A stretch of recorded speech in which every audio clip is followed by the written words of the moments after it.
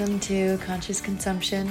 I'm Isabella Rosley, and today I'm going to talk about microfibers, which are a type of microplastic, and this is a huge issue in the fashion industry. I talked about it a little bit in my first episode, but I definitely wanted to give it its own episode because I've actually had a lot of people talk to me about it and ask me about it, and they're kind of curious to learn more, so that's what this episode is for. So basically, when we wash our synthetic clothes, which are, for example, acrylic, nylon, or polyester, microplastics are released into wastewater systems, which then goes through sewage treatment facilities. And because these fibers are microscopic and just so tiny, a lot pass through the filtration processes and they make their ways into, rivers and oceans, and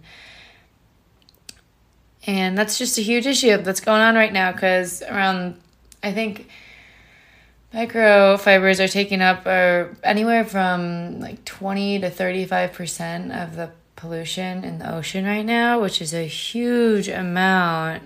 And these days, more than half of our clothes are made using synthetic fabrics, and between 600 to 800,000 microfibers come off a single synthetically made piece of clothing per wash, which is an extremely high amount, obviously, and definitely an issue. And because fast fashion and cheap products are becoming so popular, even more synthetic clothes are being made. We rely on polyester especially, and that is just a huge pollutant, and it's really, not helping out the fashion industry's reputation. They're just, really emission heavy with production and non-biodegradable, so they're lasting forever. And if you think about, how many people are doing laundry every day all around the entire world, it really puts things into perspective that this is just a huge issue. And the clothing and textiles, like I said, is accounting for around 35% of where these microplastics are coming from in the ocean. And some other big contributors are tires, beauty products. The cosmetic industry is definitely a big issue. But, it doesn't even compare to the textile industry. Some city dust is a big issue, road markings, things like that also contribute a lot. And because these microplastics are so tiny, animals and marine life are constantly ingesting them, which poses a huge issue for our ecosystem. On top of this, the microfibers can absorb chemicals and carcinogens, and they oftentimes have chemical additives in them that are super harmful for the environment. For example, during their production phase, they might have plasticizers in them from flame retardants and antimicrobial agents, which can actually negatively impact the growth of microorganisms such as bacteria. And once ingested, this causes a ton of harm, different blockages, reproductive issues, growth issues. And we literally end up eating some of it because we're having seafood, and it ends up in our bodies too.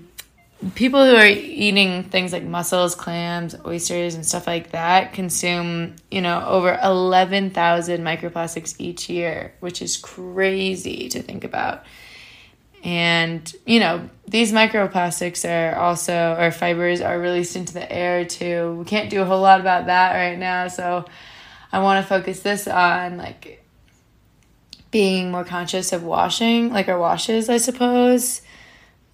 Just because this is, these microfibers are literally just everywhere. These plastic pieces from our clothes are, in our food, in our bottled water, our tap water, our beer, and whatever. It's everywhere.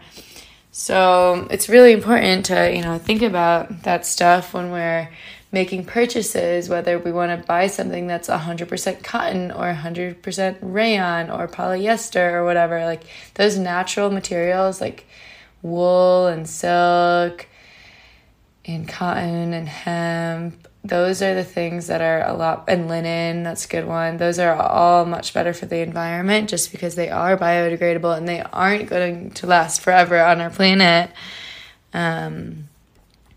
So I guess we could also touch on some other things we as consumers can consider, because we can only control our own actions and our decision making. So it's definitely important for us to minimize our washes, purchasing durable clothes, having the attitude that less is more, lowering the washing machine temperature. Things like this are definitely easy ways to make a difference. I also read about a Coraball and Guppy Friend laundry filters. So these are two things you can purchase that will help reduce microfibers in wastewater from your wash cycle. Anywhere from 27 to 80%, which is great, of course. Another thing I was reading about is that fleece is known to be terrible for shedding microfibers and plastics. So it's recommended to spot clean those kind of things instead, just because it's a lot easier to prevent or reduce the amount of microfibers released if you're just not even putting it in the washing machine and just doing it by hand a little bit. Like I've mentioned, the fashion industry is the second most polluting industry right now, next to the oil industry, which is crazy. So obviously a lot of changes need to happen as far as fashion brands. They need to start, considering producing textiles that have a minimal release of synthetic microfibers into the environment, and they need to value producing long-lasting and high-quality products, because that's how to keep it out of the landfill. And, that's the issue with what's happening right now with fast fashion, is that all those clothes are so disposable that they just end up in the landfill so fast, and there's such a large amount being produced. It's huge mass production, tons of companies all over the world, and they're so cheap and they're all synthetic, and they just pile up those landfills like crazy. So producing just durable clothes is so important, and fashion brands need to start considering that a lot more. And, being conscious of how the garment can be recycled or discarded, and having that circular system in mind is just so important. And yeah, brands, it's time for brands to start being responsible and holding themselves accountable. On top of what these brands can do, there's a lot more that goes into the, Waterways treatment plans, what they can do and changes they can make, and how washing machine filters can be upgraded or, made better. Obviously, a lot of technological advancements would help this issue, and collaborating to find out how they can reduce the microfibers that are being released obviously would be really important and make a big change. And as consumers, we need to slow down the drive for cheap quality stuff, and because we're driving it, we are the reason that all these things are being produced. It's because we will buy them and we want them. And as sad as that is, we're driving this pollution and we're making it that much worse for the environment. So that's definitely stuff that needs to be focused on and needs more attention. Microfiber legislation needs to happen, of course. That would make a huge difference. And I think that's on the way to happening, or at least I hope so. I don't know. It's hard to say.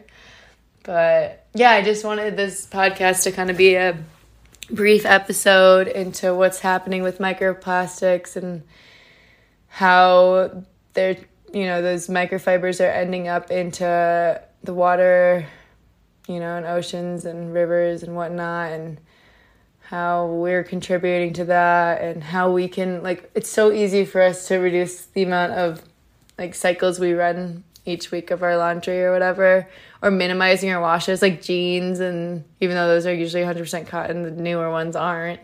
So like washing those less, and like a lot of our clothes stays better quality when you wash it less anyways, you know? Just try to be cleaner during the day or something. I don't know. And then you won't have to wash it as much, which is great. And like spot cleaning any garment really is a great way to go about it.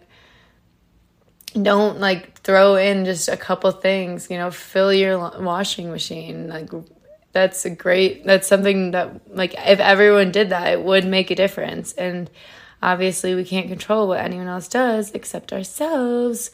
So yeah, it's an easy thing for you to practice these next couple, the rest of your life, hopefully. Okay, anyways, before I ended this podcast episode, I wanted to talk to you guys about, so I haven't purchased anything firsthand in so long. I can't remember the last time. Actually, I do remember the last time because it's really obvious and like notable when I do purchase something firsthand, and that was this beautiful emerald green dress that I bought in Florence, Italy last year. I am like obsessed with it still. I love it. I wear it so much, even though I did stain it, and I don't know how. It's like a deodorant stain or something. I don't know. I switched to a natural deodorant, and it was I stained it before that. So anyways, I'm working in a luxury boutique right now, and I love it. It's called Tula, and they have really high quality, durable clothes that they sell. It's all about like forever pieces that last a long time, you know. You have it for your whole life. And they're all basic stuff that you can wear like most days. There's some formal things that are special occasion kind of, but like still like you can wear those things all the time. A lot of like for example, a white colored button down, or like just quality jeans, that kind of thing. And I haven't bought anything in the past few months that I've worked there because I don't need anything, and I have been on the mindset like I'm not gonna buy anything. I'm trying to get rid of things. I'm about to move, so I don't want to buy a lot. Well, we had this huge end of season sale, just clearing things out before all of our fall inventory comes in. And there were these pants by a brand called Superwoman, which is a really nice brand, like super great quality stuff, but extremely expensive. And I would never consider buying anything, but they had these pants that were like my size, and they were like extra small tan leather pants. And I was like, I do not need those, right? Like, that's the last thing I need to buy, right? Not the last thing. I'm like, it is fall. At least it's in season.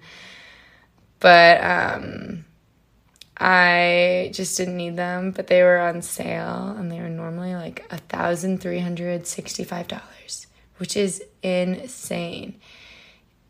I would never spend that much on clothes. Like, I couldn't even imagine it. It's like over a month's rent, you know?